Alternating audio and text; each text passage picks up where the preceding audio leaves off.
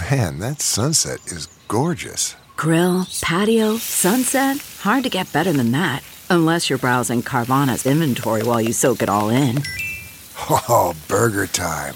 So sit back, get comfortable. Carvana's got thousands of cars under $20,000 just waiting for you. I could stay here forever. Carvana, where car buying meets comfort meets convenience. Download the app or visit Carvana.com today. Trigger warning. The following episode contains descriptions of graphic violence, sexual assault, and adult language. Viewer discretion is advised. I'm Danielle. I'm Max. And each Wednesday, we crack open a bottle of wine and dive into some thrills, chills, and spills. This is Innocent Till Tipsy. I feel like we start like a lot of episodes like this, but this is going to be like a heavy case. And there's like a lot of details when it comes to this case. And there were things that I just felt couldn't be left out of the story in order for people to understand it. And there were so many questions I had because I've known about this case for a long time. Do you know about the case? I know about it. I feel like it's just been a long time since I've thought about it. So I've known like a lot. And there were questions I've had for years that like when you're looking at a cursory glance, like a Dateline episode or something, you don't necessarily, you're not like, oh, let me go to Google and figure that out. Right. So there were things I definitely wanted to add in here.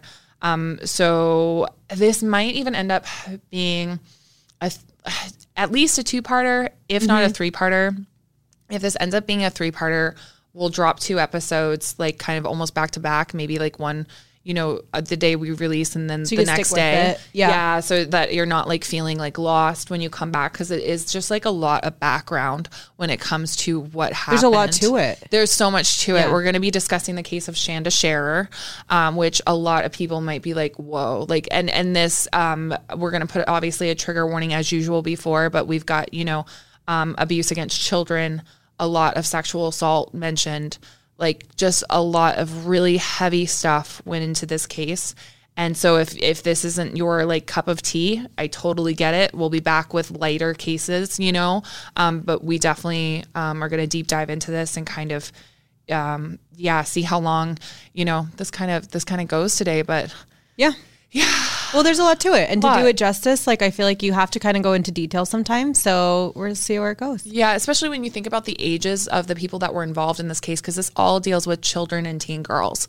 So it is a callback almost to the Rena Vert case, but I would say this is even more horrific. Oh, yeah. Oh, it's one of the worst cases I've ever heard about. It sticks with you. It does. I think that's also why I've like put it on the shelf in my mind, like because you're like, I know what's going to happen, but I don't know all of the other context. Like it's been a long time. Yeah. So. I felt the context. It's so helpful. So before we dive into that, let's look at our wine today. Let's do some wine first.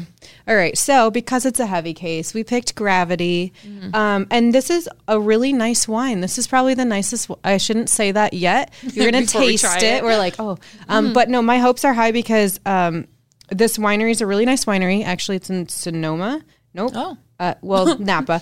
And I'm going to pour it for you first. We'll do a taste. It's around, I believe we paid $40 for it. So it's anywhere from $40 to $60, depending where you get it. Okay. And it's a lot darker. It's still a red blend. Oh, it's so much darker than... I know, like immediately. Oh, the aerator. Oh, the aerator. I'll help you out. Oh my goodness. This is going to be a nice wine either way, so. Well, you can swirl. I'll swirl it up. Swirl your glass. But yeah, much darker. Yeah. Much more vibrant in color than the last one. It's bolder. You can already smell it. Exciting. I think we're going to like it. Good. Alrighty. Okay. Cheers. Cheers. Taste this Gravity. Much better. There's a lot. It's like a heavier bodied wine. That's the word I was looking for last time when I was like, that's juice. This is wine. Yeah. Sorry, I have to do the swirl. I know. Do it up. I'm trying to see. You can see. Okay, back to when we were trying to explain legs. Yeah. This has it's a heavier bodied wine. Yeah, you can see there, and there's a lot of them too. Crazy. I like it. I'm glad we're drinking this. Okay, so what do you taste? And if you say all the normal stuff, yes, like dark, bold, red wines are cocoa, berries, cherries. But what do you taste? I'm trying to, it's smooth and velvety. I'm just trying to figure out what, it's a good description. That like, I don't know. Tell me. Yeah. So berries, I mean, we're right on again. It is kind of smoky to me. Yeah. And that's back to like the barrel, smoky cocoa, Did they toast it, tobacco. do you know? I don't have info on the barrel, but for me, I could just taste that. That was what I tasted first. But yes, blueberry and blackberry jam. It's intense. That's a fair description. Yeah. Layered, textured of fine-grained tannins, and it is full-bodied, bold, and flavorful. Huh. So berries, cocoa, tobacco, so that for me that was like a little bit smoky. Yeah. And I will say it's very smooth. Mm-hmm. So nice. Yeah, it is very smooth. It's probably one of my favorites that we've done this trip. It's also a favorite of wine. Well, I don't know about favorite. Wine enthusiasts, they taste so many things, but it's a 92, which the way that ratings work, I mean, it's kind of nebulous because it's up to whoever's tasting. So wine enthusiast is like who rates wine, one of the major three. I know I'm going to get totally corrected on that. But so 92 to 95 is like where you're thinking like, these are great wines. Mm-hmm. So I don't know what our others were rated by wine enthusiasts before. What about our Hallmark ones? I know what it was rated by us. And so I would give this, I know that by the time we finish this, it's going to have a nice rating because I like this wine. Yeah, I like this wine too. I do too. Obviously, I've known about this case for like many years. Yeah. I start my research. At first, I like to usually listen to something or watch something on it. Okay. And then I like to watch a couple other things. So either like I'll watch a Dateline and then I'll watch something from like The Time. If it's a older one like this, like with the Menendez brothers, like I talked about them on my TikTok. So like watching something about them nowadays is a lot different from watching something about them way back in the day. And that's kind of the same as this case, because this case does talk an awful lot about the LGBTQ community. So the viewpoint's going to be really different. Really different because when it happened. Takes place early 90s. So we'll get into that a little bit more later. But in the same sense, of course, now we try to understand, I think more, which I think is good, about why people do the things we do. Mm-hmm. Like that's important to me. I but like it's interesting to me to look at why these crimes happened and what was the cause of them. Mm-hmm. I found a lot of people would start this story with Melinda Loveless, and Melinda Loveless is a murderer. Right. So it's like the typical, like when you go to Google and you Google this crime or anything about it, it's the criminals that come up first versus the victim. And it bothered me. It just didn't sit right with me because, yes, Melinda had a horrible upbringing, and we will go into that later, but I don't think we should start with that. Right. So Shanda Scherer was born June 6, 1979. Her parents divorced when she was a toddler, and afterwards her mother remarried and moved her to Louisville. Now, she was a very active student. Like, she was one of those, like, school spirit girls, you know what I mean? Mm-hmm. And she went to a private Catholic school. It was called St. Paul's School. In private school, her grades soared.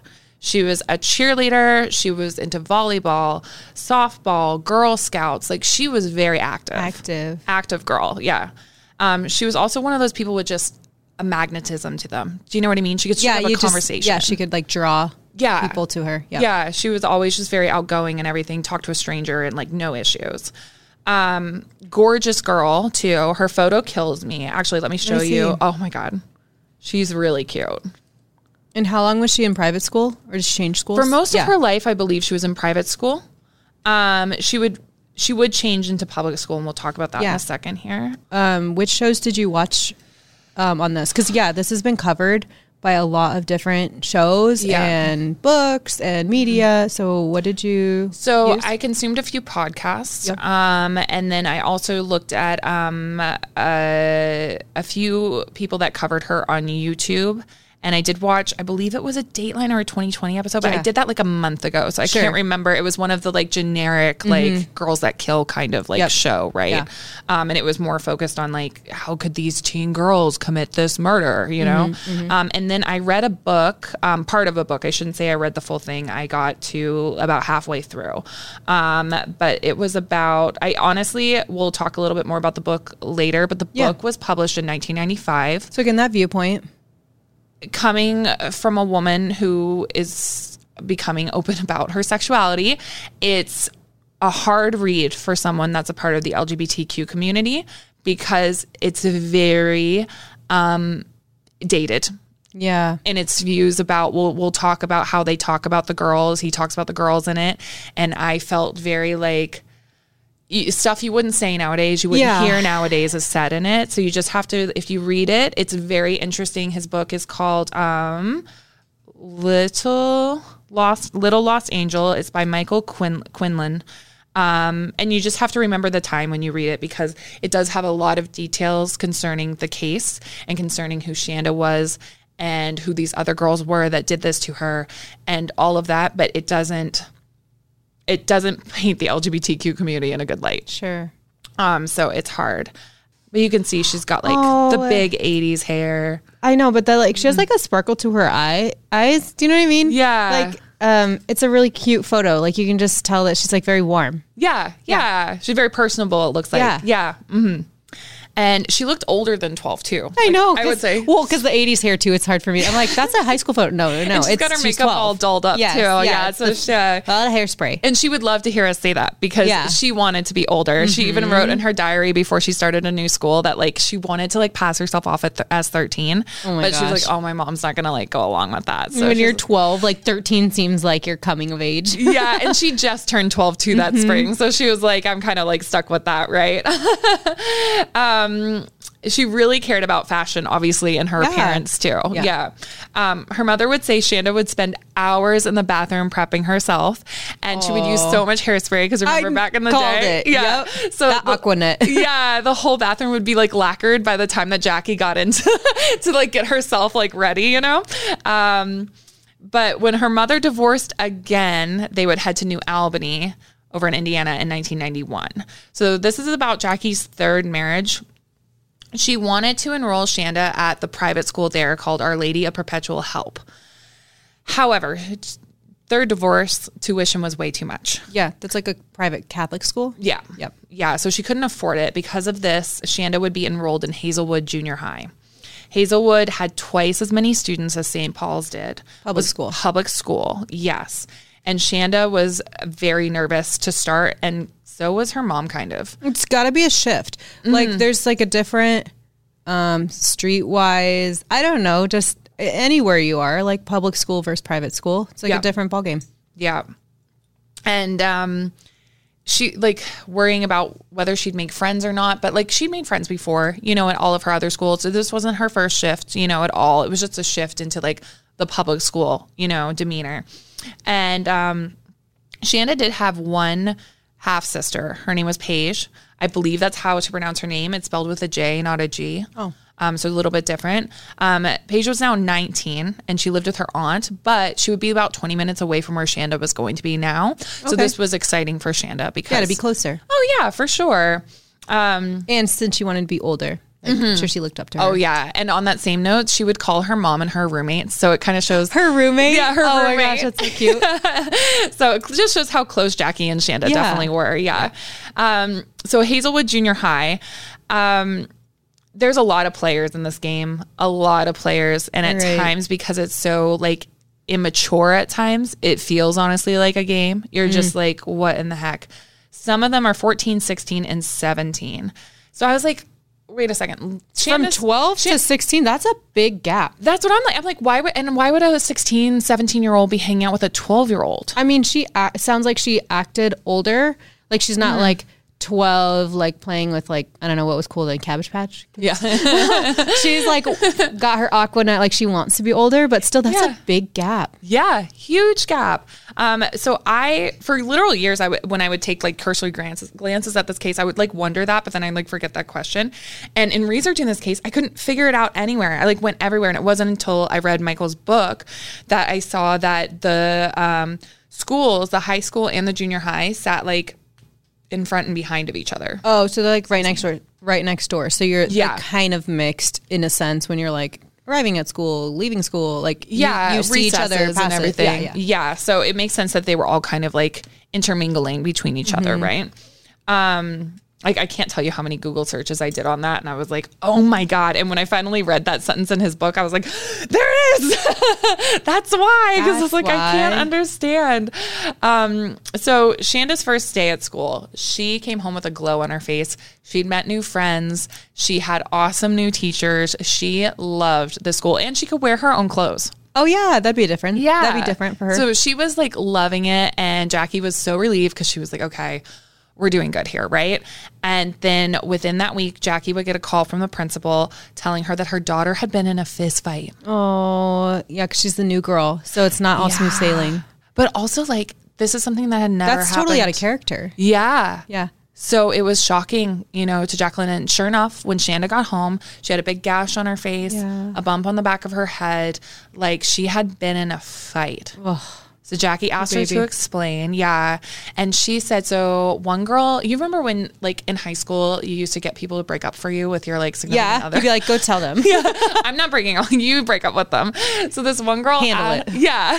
This one girl asked Shanda to take the ring that her boyfriend had given her. So like, so middle school. Yeah. Back to the boy, you know, and break up with him for her. Shanda did this. He was upset. He wanted to speak with his girlfriend and Shanda was like, can you just like take the ring back? So this starts like a loud argument and all of the kids are kind of like paying attention at that point. Then Amanda Heverin came over. She was dressed, she's very much like a tomboy, you know, like much like different style than Shanda for sure. Okay. And she comes over and she's like, what's going on? Like, this is my cousin. Like, what are you guys talking about? Oh, the boy that's getting dumped. Yeah. And Shanda tried to explain, but before she could explain, Amanda had like chest bumped her. And then it's on. Yeah. Shoot. Attacked her. Yeah. So both of them were put into detention, like in school detention. Mm-hmm. Pray tell, what is in school detention? Dude, you just go and you like sit in a classroom. I got in school detention. Yeah, like it's like, shouldn't we be learning? But no, you just, I don't know, my in school detention was public school in school detention. You just go and you sit quietly in a classroom and like teachers give you menial crap to do. Like, all right, you're going to do a worksheet. Yeah, like you should probably go back to class. I don't know. Mine, I had after school detention. Oh, after school? Because I'm wondering if like in school detention is like... No, it's like during school sometimes. They like pull you out of class. They're like, you were bad. You have to sit here. You're like, punishment would be go back to class. That's what I'm thinking. I'm like, what is, like in school detention, I had to wipe down lunch tables before. Yeah. I mean, they like put you to work sometimes. That's so weird. I didn't do anything terrible. Just normal middle school stuff. Weird. I want to show you, I don't know if I can find it here. I want to show you a photo of Amanda Heverin. I thought she was like super cute. She had like this little like almost like the Leonardo DiCaprio. Oh, she's like tomboy, like the bowl cut, like the shaggy. Yeah. Nice. I don't middle know. part. Did she do a middle part? She did, I believe. I remember seeing a photo of that, but the only one I can see right now is when she had like a little mullet going on. Oh my gosh. I know. Okay, well, this is the one with like the mullet, but oh, there's the photo that I was thinking of. Oh, like doesn't she look like a little like Leonardo DiCaprio? Yes, like in the face. Yeah, for sure. So like I can vibe with that. So Shanda and her end up in school detention, right? Mm-hmm. And at first they're like Amanda's mad, and she's even gone and told her girlfriend because she's actually dating a girl named Melinda Lovelace, who is 16. So Amanda's 14, Melinda's 16, and she told Melinda, she was like, this girl, like I hate her, like blah, blah, blah, blah. She's got me in school detention. Oh yeah. She's got to tell her older girlfriend. Yep. Yeah, for sure. So, but Melinda would be quite shocked when all of a sudden all Amanda talked about was Shanda. Because she went from like enemies to besties. Yeah. Because now they're in school detention together for like a week. They're like partners in crime, kind of like, hey, we were hanging out like in school detention. Yes. Yeah. So Melinda is like, okay, I need to know what's going on here. Mm-hmm. So she was in high school. You're 16, so not in the same school. But I feel like they kind of are because she ended up in the same detention as them, which is weird. Like, how do they? Yeah, that's what I was going to ask. Like, how do they have? Like, I feel like it must be like a merged school. Like, isn't it strange? It's a strange schooling situation. Yeah, that's not how my schools were set up. Either that, or she like dropped a couple grades, but like, or like, you know what I mean, failed out a couple grades. Yeah, but I'm not sure if that's the case or not because I couldn't find anything like confirming or denying they would probably say that. Yeah, but she ended up in detention after she purposefully was late so that she could see like what was going on between these girls. girls. the situation. Yes. That's weird. Yeah. Well, to be fair, well, not. No, to I mean be that fair. the detention is shared is strange. Well, I mean, this is kind of weird too because that's like a little bit controlling, and you would find out that like Melinda and Amanda were in kind of an abusive relationship. Yeah, I feel like a lot of, I don't want to say a lot, but like there's plenty of teen relationships that are actually abusive relationships. Yeah. And like you are just finding your footing and everything. But we'll get into more Melinda's backstory later. But she was in an abusive home with her father, and she kind of treated Amanda like her father treated her. That's what was demonstrated or modeled for her. Yeah. So she actually... she told Amanda she wasn't allowed to like talk to certain people like without her there. Yeah, that's controlling. Yeah. According to certain sources, her and Amanda, she would force Amanda to have sex with her. It's really bad at times. Yeah. So that it's like so uncomfy. So not really in the greatest of situations. And Melinda was super pissed at the end of that detention time when Shanda and Amanda like were leaving it together, like laughing away, you know, and everything. Too close. Too close. Yeah, she'd feel threatened. Yeah. And right off the bat, she noticed that Shanda was a very pretty girl. And what's so weird to me is how much all these sources would focus on all of these girls' beauty. Because Melinda is often talked about by how beautiful she was, even by a 50-year-old detective that would deal with her later. That's creepy. The only thing I can chalk it up to is like in high school, middle school, like so much of your status on the social ladder and who you're dating and who your friends are is like based on your outward appearance, maybe? Yes. So they're like, you're in this group, you're in that group, like, oh, you're a beautiful one. Oh, you're a tomboy one. Like it's your like, think of the Spice Girls. You know what I mean? Like, it's like, oh, you're the sporty one. Oh, you're the posh one. Oh, you're like, I don't know. That's the only reason. Yeah. Cause it's just like important. weird to me. I mean, yes, she was a pretty girl, but I don't think that it's like, I don't know. I just, she's 16. That's where I'm like, too, for sure. I'm like, she's 16. Like, yeah. Anyways, so Melinda would soon find a note from Shanda to Amanda telling Amanda that she was cute. Melinda said to Amanda, just tell that little girl we're together. We've been together 2 years and just leave it at that. She's like, break it off with Amanda. Like this friendship's too close. Sorry. Yeah. Break it off with Shanda. With Shanda. Friendship's way too close. Too close. But like already we know Melinda is aware she's dealing with a child.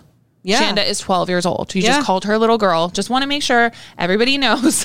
Very noted that she's aware that this is a little girl. There was a note from Amanda to Shanda on September 13th. It read, I have a question for you. I know this may sound dumb, but do you like girls? There's a lot of talk in later, like now, well, not now, but like in later, more like 1990s, 2000s. Coverage, yeah. About Amanda pressuring Shanda into this relationship. While I do think Amanda loved the attention of having two girls vying for her in high school, I mean, honestly, like what person wouldn't in high school want people attention? Tons of attention at them. I don't feel like I got that vibe from any of their notes or anything like that. I can understand that this was the early 90s, but it's just hard. Like, especially in this book, like some of the language that was used, I was like, they would often refer to how Amanda dressed as disturbing. Because she dressed like a boy? Because she dressed like a boy. Yeah, so it's that like 90s viewpoint of like you were disturbed or you're something like a deviant. Yeah. Before I get into the notes, there's two camps when it comes to this case for the most part. And I've seen it shift over the years, which is good. But the two camps, there's one that believes that Amanda was a sexual predator at 14 who molested a child, Shanda. I think they were both children. I don't necessarily get that from their notes, which I'm going to read in a second here. And then there's those like myself who believe that Amanda was a secondary victim in this whole mess. And that, yes, at times the relationship was unhealthy. This whole thing was unhealthy. Like their friendship's unhealthy. Yep. I don't deny any of that. All of these friendships are unhealthy. But I just don't feel like it's that easy as cutting Amanda into like the villain. Right. And Shanda was 12. So like a lot of people throwing labels on this situation.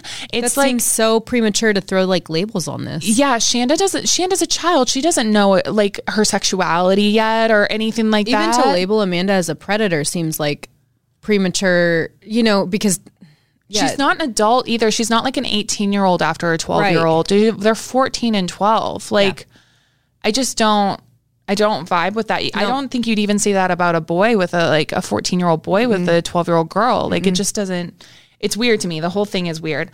It's because of the outcome.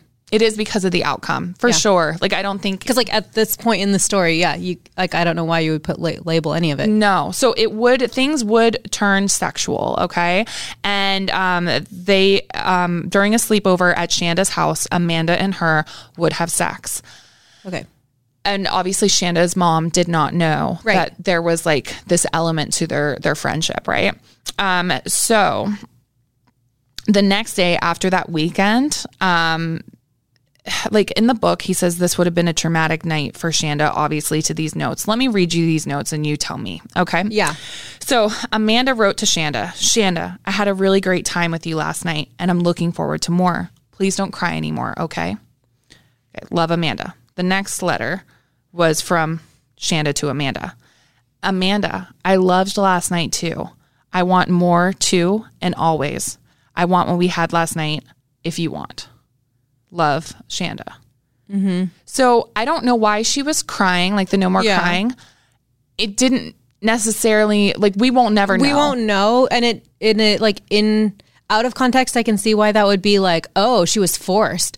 But I can also understand when you're a teen girl or preteen, you cry about a lot of random stuff. And Melinda and Amanda are still dating. That she was friends. There's a lot to it. And at this point, too, Melinda and Amanda are still dating. So maybe she's even crying about that. We just about won't breaking them know. up. Yeah. So I think calling this assault is very quick, especially when Shanda wrote back that she wanted more as well. And all of her notes were very much consensual notes back to Amanda. Sure. But then we get it. They're children, consent. They're children. Is, Yeah. And also to that point, it's obviously throwing the label of lesbian or straight on any of these girls is disgusting in my mind. They're children. So they're children. Yeah. So I just think a lot of people focus on that a lot when it comes to this case. And it just seems a little crazy to me. And obviously, should these girls have had sex? Obviously not. But things happen as a teenager. What are you going to do? I just, anyways. Again, back to it's because of the outcome that all of this is under the microscope. 100%. So from the get-go, Amanda and Shanda's relationship is a secret. But Melinda would find notes, between the two girls and everything. So Amanda invited Shanda to the school dance because Melinda just wasn't really a dance girl. So she figured she's not going to get found out. So takes her to the dance. Meanwhile, Melinda is she has her suspicions. Melinda's not stupid. No. So she's I bet those two. And she's out with her friend Carrie, who she's also sleeping with. Oh, yeah. She's the older one. She's the wants to be in control, make her own choices. I just think it's so weird that Melinda is so controlling of Amanda when it's but girl, you're fooling around with other girls. I don't to be in control. That yeah. It's so weird. And have what she wants. Yeah. Very Liz Goliar callback. So her and Carrie are just hanging out and Melinda gets drunk and convinces Carrie to drive her to the school dance because she wants to see. She's gonna go pop into the school dance. The party crashing. Yeah, she's gonna go crash that date. She's I'm done with this. But they catch Shanda and Amanda leaving the dance together, and Amanda says they're just friends, but Melinda says she shouldn't even be. Amanda should not be even talking to Shanda unless Melinda is present. Oh yeah, she wants to control it. Yep. So, that's how she wanted it to be. And if not, then, screw yourself kind of thing, right? Girl. Anyways.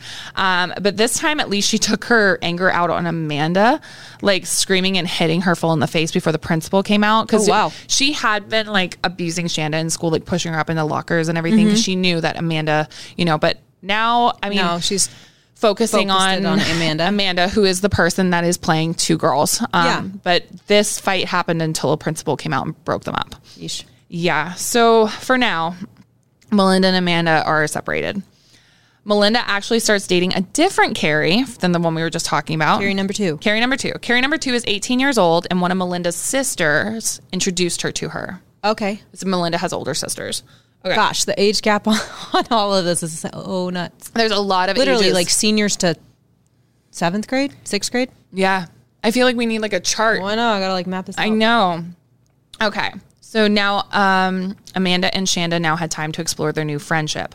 However, Shanda was unaware that Amanda was harassing Carrie, Melinda's new girlfriend. Wait, who's harassing who? Amanda's? So who's Amanda is harassing Carrie, Melinda's Carrie. new girlfriend. New Carrie. Yep. Yeah. Okay. So Shanda soon told her mom that she had that girl that she'd had that fight with in the first week. Yeah. They're friends now. So like, she's just detention friend is now friend. Friend. And Jackie's like, don't like that. So yeah, Jackie's like, this girl seemed like bad news, Shanda. Like, I don't really want you hanging out with her. Mm-hmm. And Shanda's like, but mom, you know, like, don't you always say give people second chances? And she was like, I get that, but I don't want you hanging out with her. Sure. Can't blame her. Yeah. She's been in multiple fights. Yeah. So no. So she was like, okay, she agreed not to see Amanda anymore. Steve and Sharon, Shanda's father and stepmother, did not know about this like rule that she was no longer allowed to see Amanda. Gotcha. They took Amanda and Shanda to the school's harvest homecoming. Oh, yeah. She's like playing both parents. I've done that. Oh, it's totally fine. Mom Don't worry about it. I used to do that with my grandparents when they would come over. I'd be like, oh, no, mom lets me do this. Yeah. Don't worry about it. And then mom would come home and be like, I do not let her do that. Yeah. So both Steve and his wife were concerned about the disturbing way Amanda dressed, but they were more concerned about her cocky attitude. So Amanda was very like polite and everything, but she was very like full of herself and had like a swagger to her, right? And so they were a little concerned about that because they're not like you Shanda gotta nip at it in the all. bud, like when you're a teen. I mean, like every parent's like, no. Yeah, check yourself. Yeah. So Melinda would soon hear rumors though that the girls had been together at this harvest thing at the school. Another dance? No, it was like a little like. Do you remember those like a harvest get-together? festival things that they used to do at school? Gotcha. Okay. Yeah. Yeah. So it was like almost like a double, like a date she'd gone on, like with the parents, like supervising and everything, right? Yeah. Everything's a date. Yeah. With parents. Right. So Melinda soon heard rumors that the two girls had gone to harvest together, right? And Amanda told her, no, we didn't. Like, I don't know what you're even talking about. So she's lying to Melinda. She's trying to hide it. We never would have gone there. And even though they were broken up, Melinda got a friend, Christy, to call Shanda, convincing her that she was Amanda's friend. So like, oh, she's like, yeah, pretend you're Amanda's friend. Give Shanda a call. Check it. See what the story is. Yeah. Got Shanda to talk about how she had gone to the harvest homecoming with, yes. So this enraged Melinda, but finally she was mad at the correct person, Amanda. However, Melinda then hatched a plan with Christy to teach Amanda a lesson. That's the friend that called Shanda. Yes. Okay. Yes. Christy. Sorry, there's so many players, so please keep asking. So Christy knew some boys who could drive them to Amanda's house because obviously they didn't have cars. How old's Christy this time? I don't know. I didn't write it down. I'm sorry. I would imagine she's about Melinda's age, though. Yeah, because she's Melinda's friend. Yeah. So Christy did know some boys that could drive them to Amanda's home because, of course, they can't drive. Christy would then go to the door to get Amanda because she wouldn't have gone like with Melinda, right? Yeah. And then while Melinda hid in the back seat until Amanda was in the car when she would pop up and grab her, and then they would drive to some secluded place where they would beat her up. Mm-hmm. This was the plan. Okay. Gotcha. The night that this was supposed to happen, there's some snags in this plan for Melinda. Christy wants to get high. Okay. Mm-hmm. So she goes to these boys' house where they can get cocaine, and she pays for this with sex because they don't have any money. Wait, what? I know. It just like fast leaped. times. Okay. Yeah. We're like, I can't drive. Can we go get cocaine and have sex? Also, speaking to the 90s, this guy that wrote this book was so judgmental of this. And I'm like, I'm pretty sure Christy's still a teenager. So I don't know, like, where are her parents? That's who I would like to talk to. Where are your parents? Yeah, where are your parents? And why is this okay in your eyes to do this? So Christy got too high and she couldn't go. And so Melinda's pissed that they can't go do this, like, to Amanda. But this would actually be like super eerie because this is kind of what That's what kept her out of trouble, so that she got too high on cocaine. Well, isn't that crazy? That's like, you're like, I'm so glad I got high on cocaine that I'm not in jail. Yeah. And then she's like, that's why I was asking how old she is, because I know like she can't drive. That's insane. Yeah, but this is weird because this would kind of be the plan that would happen later to Shanda. Yeah. So that's like super creepy that was like initially planned for Amanda. Anyways. Shanda had been an honor roll student at St. Paul's. She'd ran with the popular crowd, had done all those things we talked about earlier. She loved going to sports, going out, always paid attention to her looks. None of this seemed to matter to her anymore. To who? To Shanda. Shanda. Mm-hmm. She didn't have any of the same interests she used to have, which could be normal. She's a teenager. Well, you go through phases, but also like it's kind of dramatic that she went from like Girl Scout honor roll private school to attitude, dressing provocatively, running with people that are like getting in fights, and can be a sign of depression too, like losing all the interests that you used to have and kind of just like not caring about your looks or anything like that. If it was something that was important to you before, right? You know, it's a major shift. Mm-hmm. So Jackie had noted this and was like just kind of like watching her daughter, you know, from afar. Yeah. And one day when she was going through Shanda's room, she would find a note from Amanda to Shanda about how to forge her mother's signature to get herself out of detention. No. I know. So Jackie hightailed it straight to the school, sat down with the school counselor and asked what was going on with her daughter. Yep. School counselor brought out a mountain of detention slips that Jackie had no concept of. Because she was forging them. She's forging her signature. Yeah. So yeah, Shanda's been getting tons of detention time. He also pulls out a report card of Shanda's that Jackie had never seen. Oh, shoot. And it was littered with F's. Neat. Oh, that's not good. So they bring Shanda into the office and Shanda's just crying and she's upset, saying she's so sorry she lied to her mom. Jackie told her again she was not to hang out with Amanda. Can we just say, because I know Jackie kind of gets a bad rap, like later on, just like good mom moments. Oh, great mom moment. Just gonna give her some props because she was awesome with this. You can't. She doesn't know what Shanda's hiding, and then she still like digs in. She still like follows up. So I mean, good for Jackie. This was great. Yeah. So Jackie's not like just like an absentee mom. No. She's honestly like one of the only parents that is like actually present. Shanda's parents are like the only parents actually present. Good parents. Yeah. So the school counselor echoes her mother's words and says, don't hang out with Amanda or Melinda. They're always getting into trouble and you will get into trouble too if you continue to hang out with them. Like that's just the type of people they are. There's always those type of people in high school. Yep. You run with a bad crowd, like you're going to be part of it. And it's sometimes what ends up happening in your future. So Shanda though said she was afraid. Amanda had been protecting her from girls like Melinda who would beat her up. She didn't necessarily want to get rid of that friendship. Maybe from her 12-year-old mind that made sense. Yeah. Nevertheless, she agreed with her mother, no more Amanda. And her grades after this actually started to rise with the help of a tutor. But was Amanda truly gone? Amanda would call the house trying to disguise her voice in order to talk to Shanda. We've all been there. As good teenagers. Try. Yeah. Click. And when that wouldn't work, she would get other girls on a 3-way call. Do you remember that? Yeah, you're like, I'm going to call her in. Hang on. Who would call, get Shanda on the phone and then be like, here's Amanda. Yeah.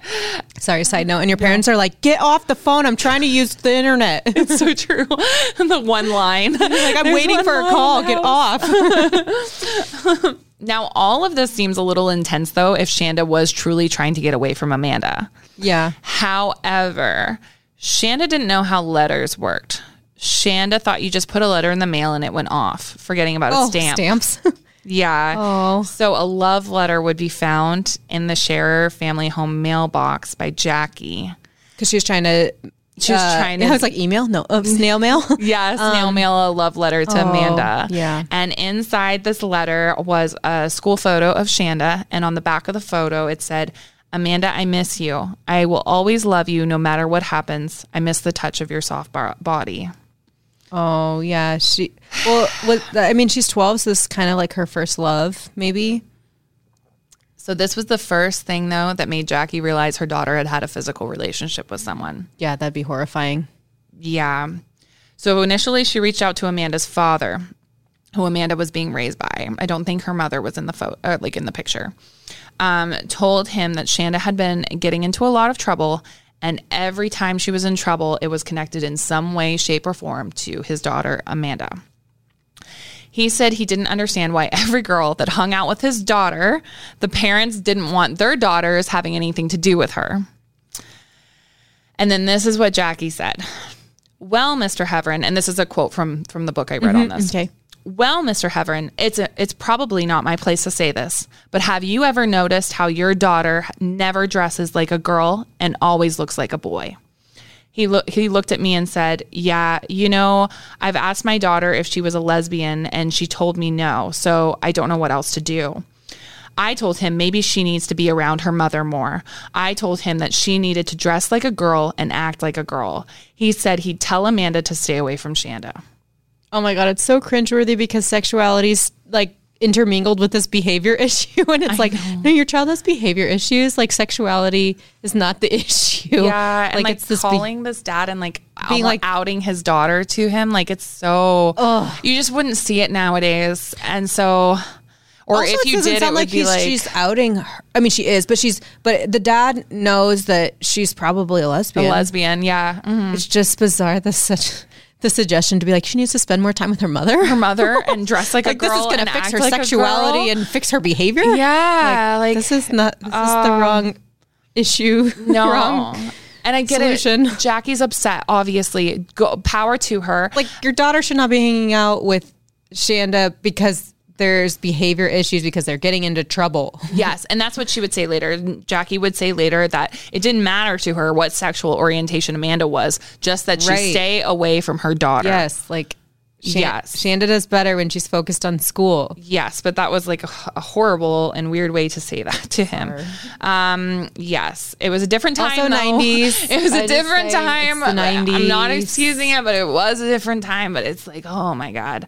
Jackie would also contact her husband and his wife Sharon for a family meeting to get down to the bottom of what was going on with Shanda. Finally, those parents are talking like, by the way, she's not supposed to be hanging out with Amanda. Yeah. No more of that. Mm-hmm. So she also tried to invite Amanda and Mr. Heverin to the meeting. However, Mr. Heverin changed his phone number and I can't blame him. He's like, yeah. Yeah. Like I would be like, I'm dealing with my daughter. Please don't worry. But to this point, he ended up contacting a juvenile probation officer later in life who, because of finding like notes from Melinda to Amanda and vice versa that were of a sexual nature. Yeah. And he had the probation officer reach out to Melinda and tell her never to contact Amanda again or she could face harassment charges. So he kind of did the same thing. He's like in a similar situation of like, hey, an older girl's harassing my daughter, or getting my daughter into trouble or like leading my daughter down the wrong path. So. Yeah. So he would kind of do the same thing. It was just honestly at this point, this is just a mess. It's just like a little misguided and misled. Yeah. It's a mess. Everyone's angry. Yep. Yeah. And there are reasons to be angry. Everyone just needs to focus on school. Stay in school. Stay in school. Don't do drugs. So back to the Scherer family meeting. So they questioned Shanda for hours. I'm not a parent, so I don't know if this is like the correct way to do this, but sitting your daughter down in front of her stepmother and her father, I just feel like it's so weird to be questioning her about any kind of relationship she was having. I feel like that's the times. Family meeting or something like, we're gonna sit down and talk about this. Because they were trying to get her to confess to like this physical relationship with Amanda. And I'm like, I'm so uncomfy just thinking about that. But then again, I'm not a part of their family, so I don't know how their relationship was. I mean, sexuality aside, I guess if it were a boy, you'd that like line of questioning, like just knowing where your kid's at, what they're doing. I guess I don't know that you do it as maybe they're trying to co-parent and like family. Yeah. Be more. Why would it just be one parent's job? Maybe. Yeah. I hadn't thought of it that way. I don't know. Yeah, that's a good way to look at it. Shanda insisted for hours that her and Amanda were just friends. She then went up to bed. After she went up to bed, the adults discussed moving her to Our Lady of Perpetual Help, that school that Jackie had wanted to have her in originally, new private school. To separate them at school. Yes. Shanda was absolutely devastated when she learned that she was going to be transferred back to a private school. Melinda, on the other hand, happy dancing. Oh, yeah. She's like, good, got rid of her. Oh, yeah. All her troubles, about to walk right out the door. Yep. Now, Shanda had transferred at this point, and Melinda soon caught wind of a plan to sneak Shanda into the school dance after she transferred these schools. Yeah, because if you don't go to the school, you can't go to the dance. Yes, right? Yes. So while she's in the parking lot, Melinda jumped out at her, screamed at her, and told Amanda, who was there at the time, to tell Shanda to leave. Amanda did just that and told Shanda to leave. Now, there's mixed reports at this point in time that Amanda had already told Shanda that she was in danger, that like Melinda wanted to kill her and that they couldn't be public with their relationship. So I don't know if that was like her, I don't know, doing something like that.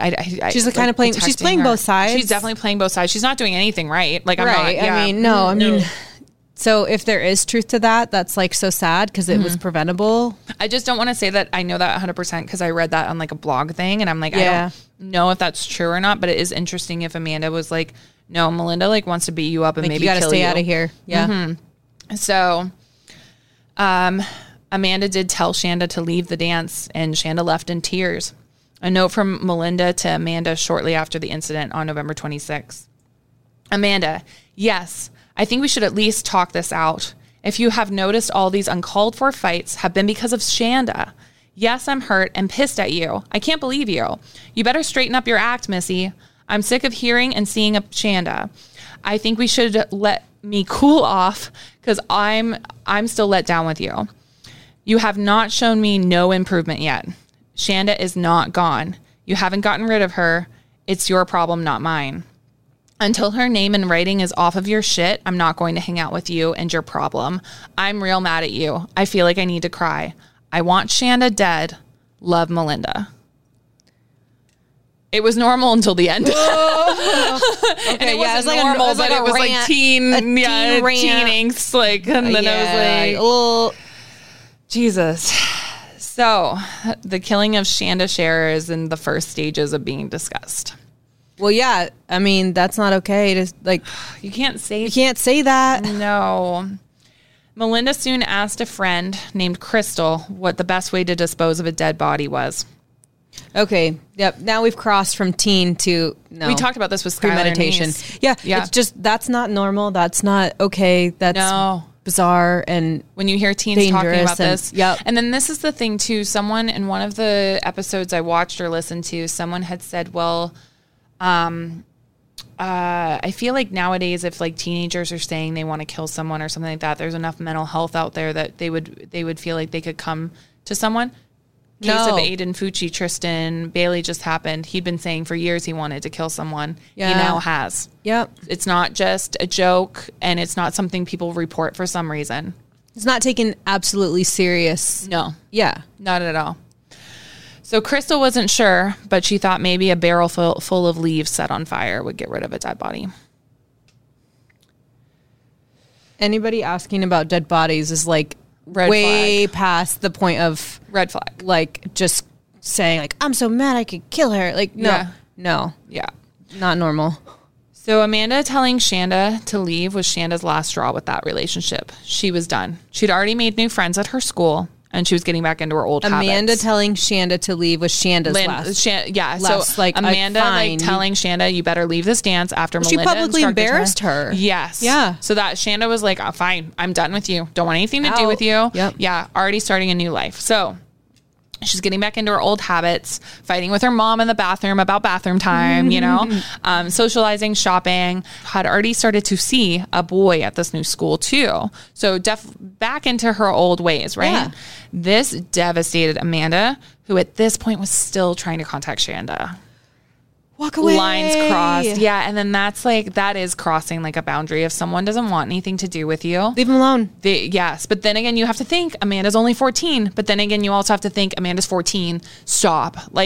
Someone should have told her this is inappropriate. You can't harass someone into a relationship. And the thing is, it's so backward and misguided and abusive when people are like in teens in those relationships are like shoving someone away in order to get them to pursue them. Yeah. So like, I know that seems really backwards of Amanda to be like going after Shanda still, but sometimes in teen relationships, that was like the objective. Sure. Like, look at Melinda's like, I'm going to be with Carrie. I don't want you. And then it's like to make Amanda jealous. Yeah. So that she will want her. Yeah. I mean, yeah, it's really misguided. It is. So Shanda soon told her mom Amanda's tricks of trying to contact her with that 3-way call system with another girl on the phone. And she told her if any girl called the house, just ignore the phone call because Shanda didn't want to talk to Amanda. Yeah. So unfortunately, though, Amanda was not the only one still thinking about Shanda. Oh, no. On the night of January 8th, 1992, Melinda Lovelace was invited to her friend Lori Tackett's house. She invited Melinda to a punk heavy metal concert that was going to happen on the 10th, that Friday night. Lori Tackett's 17. And at this point, Melinda Lovelace is 17 now as well. Yep. So, to me, adults almost. Yeah, because it's so close to 18 and because we know what happens. Yeah.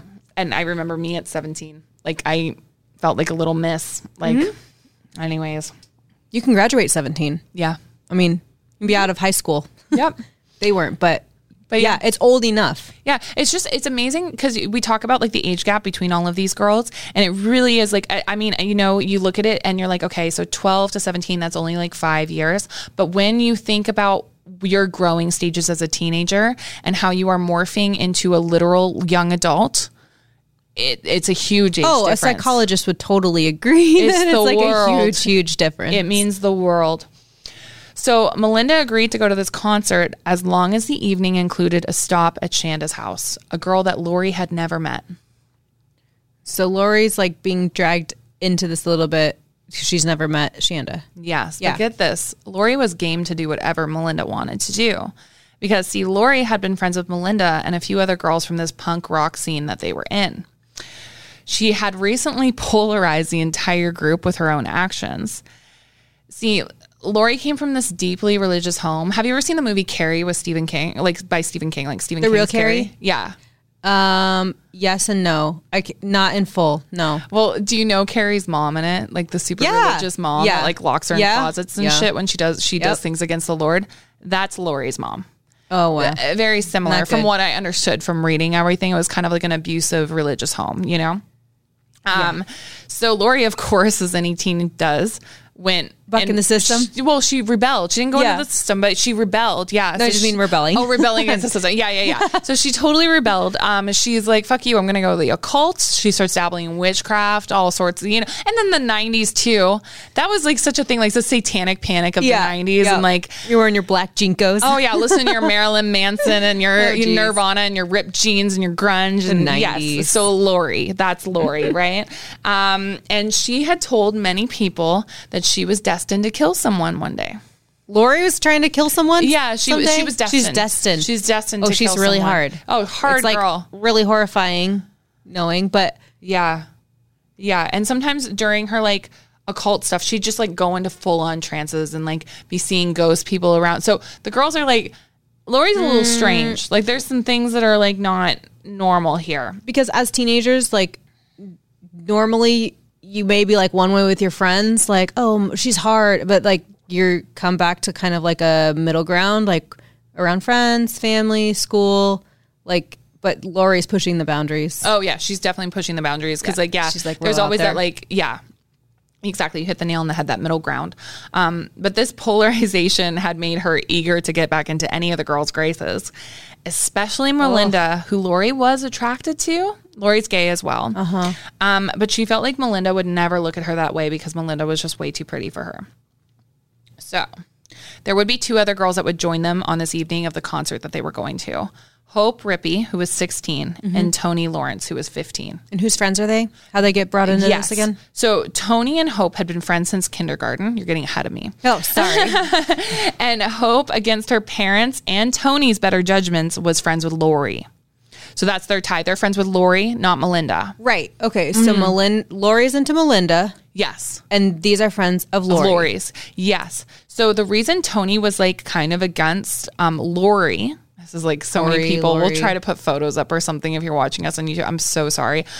There's 4 girls. But the reason Tony was kind of against being friends with Lori was Lori had recently shown Tony how to numb the pain by cutting. But Lori had cut too deep and she ended up in the ER that night. So this was obviously scarring. Yeah. And scary. So Tony was like, there's some red flags. Like, Lori's not that cool. Maybe we shouldn't hang out with her. Yeah. So all this to say, looking at these connections, none of these girls going to this concert besides Melinda have ever met Shanda. Yeah, they have nothing against Shanda. No, none of them know who Shanda is. They're just like one following the other. Yes. Those girls following Lori, following Melinda, who has a thing against Shanda. Yes. So on the night of January 10th, 1992, it's the night of the concert. Lori, Hope, and Tony had all piled into Lori's new car that her father had purchased for her for transportation to her new job. Lori's car. Lori's car. Father just bought. They headed to Melinda's house after grabbing fast food and stealing various items from a Walmart in Madison. Good times, girls. Oh, Jesus. Jeez. Lori asked Hope, have you told her about it yet? Tony responded, about what? And then Lori gleefully told her, we're going to kill a little girl tonight. Ah. Yeah. Okay, this is okay to jump out of the car. We've talked about jumping out of cars. Jump out of the car. Leave. Run. Yeah. So Tony thought they were joking. I would think they were joking, but I would probably pee my pants. No. We're not going to kill a little girl tonight. No. Not me. Take me back to the fast food place. Yeah. So Tony would say she thought they were joking. Before arriving at Melinda's house, though, they stopped at the ruins of this old stone house in the woods. It's like this mansion, and it's known by locals as the Witch's Castle. Mm-hmm. So the local lore was that a coven of witches had been murdered at this, like, ruined house. Okay. And like Lori's into the occult and like, yeah. Bingo. So Lori's explaining the story to the girls as they're wandering around, right? Building it up. Yes, telling her that this is where she practices her seances at and calls to the dead from and all of this stuff. About a half hour after wandering the grounds, the girls made their way over to Melinda's, where this scene was sickening. Like, it was like any time you're going to get ready with your girlfriends. Yeah. Like, that's what's so weird about it. So they're trying on clothes. They're primping You're just their hanging hair, out, listening to makeup, music, doing your makeup. exchanging clothes. Yeah, like doing all those girly things. Yeah. So they're having a great time. And then Melinda brings out a knife that she says she's planning on scaring Shanda with. Oof.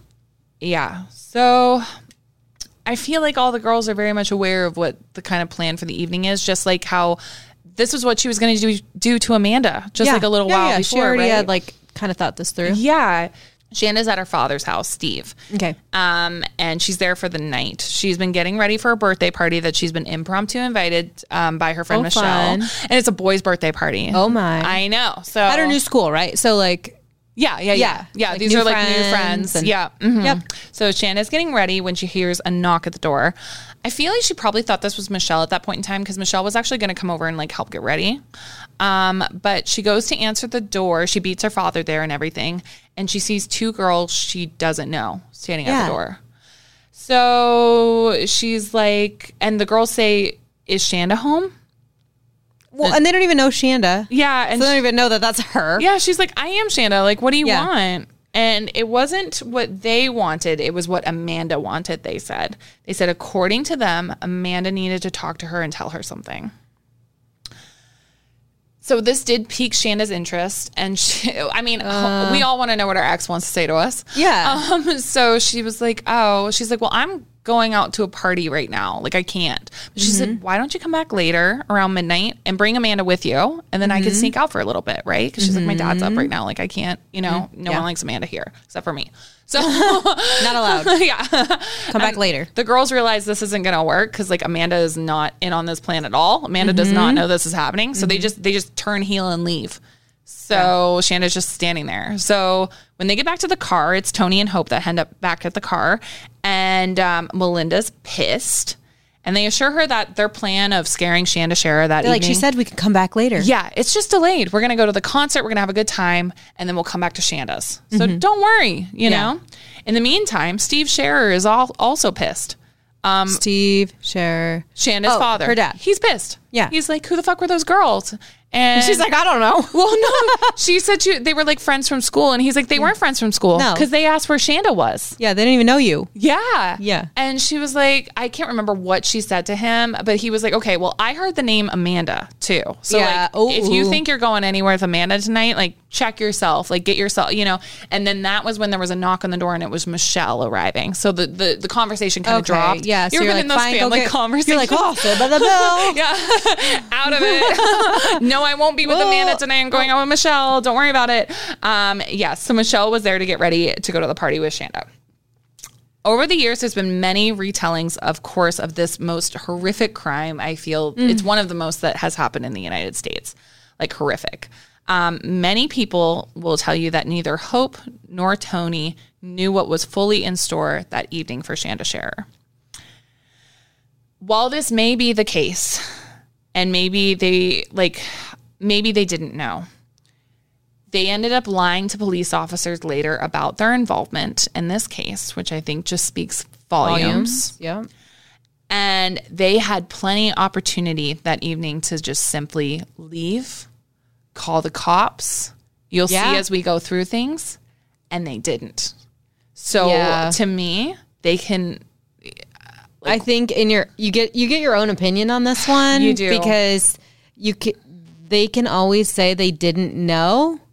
And I mean, yeah, they didn't have a crystal ball, but these red flags, like if you can't read the writing on the wall that you're like hanging out with the wrong people that are mentioning like dangerous, like, but even this behavior's escalating. Yeah. So. But even if like, have you been in the situation where you're a teenager, you know, you shouldn't be hanging out with these people and you just feel like you're kind of like stuck along with the ride because you don't want to seem, you don't want to be like like, but even in that situation, you'll see there's moments when Tony and Hope have the opportunity to get help and they don't. Yeah. And then that's the most disturbing part about this. Yeah. Because it's like you had countless opportunities to get an adult involved, to call the police, to do something, and you didn't. And then that's where I feel you take the blame. That's where your responsibility lies. That is your responsibility. Yeah. Yes. So just wanted to start, like, pause and say that there.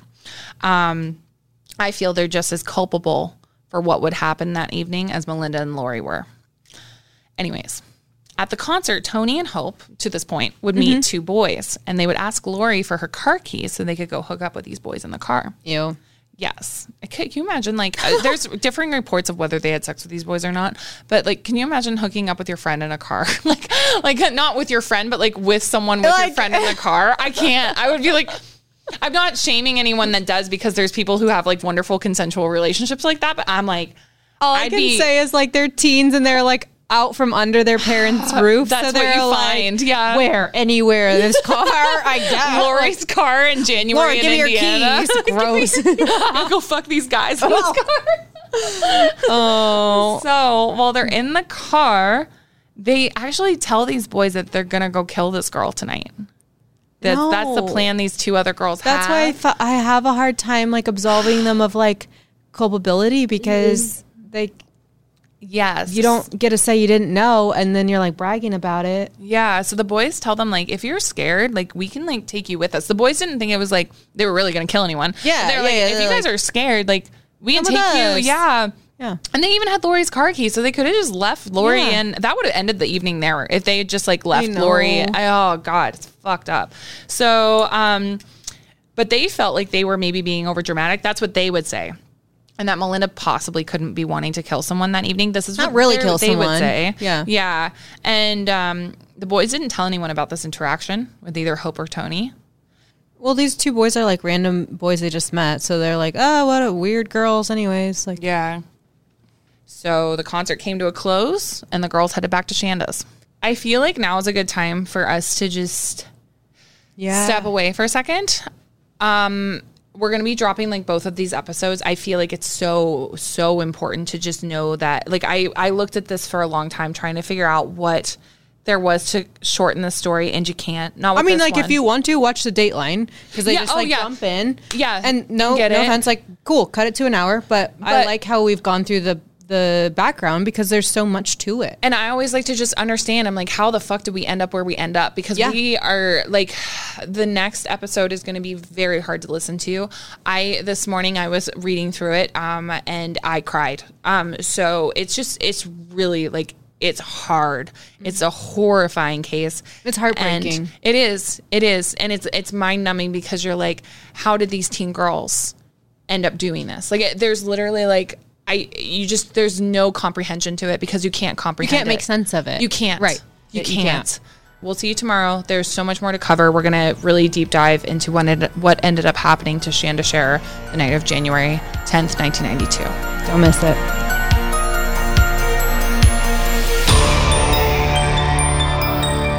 A Huda Media Production.